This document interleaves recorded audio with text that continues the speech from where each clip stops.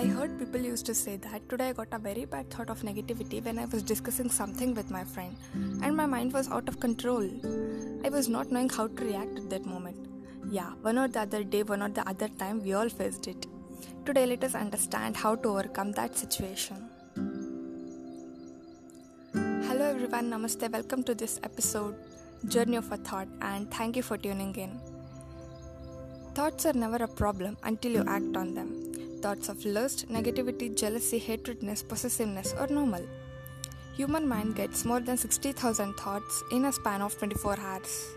But not every thought turns into an action. Having a bad thought doesn't make you a bad person. No one can escape from their thoughts. We don't have any control over them.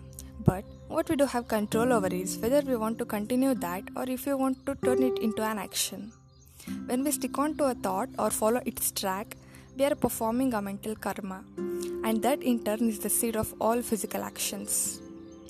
Good meditators exceed their thoughts by simply watching them. Many of the thoughts are random. Whenever you feel disturbed by them, just ask yourself that from where your thought originated to where it is traveling and where it has faded. You start to understand the journey of it. Basically, it's emptiness. Thoughts have no specific point of origin, no such route to travel, and no definite site of disappearance. Two pieces of wood can be rubbed together to produce fire, and the same fire later consumes them both. Intelligence and focus support the meditation. By the time you visualize this, it consumes both your intelligence and focus, giving way to awareness. This is the ultimate state for a meditator. Not only understanding the nature of thoughts and rising them, but living in complete awareness. A thought that's appearing today may disturb you tomorrow. For example, you love someone today and their thought brings you joy. But tomorrow you may fall out of love and those same thoughts of them will make you sad. A meditator knows that thoughts at their best can only calm their mind temporarily. One of the best examples scripted by Om Swami. Just like waves in the ocean disappear in the same sea they had originated from, thoughts emerge and merge back to the same mind.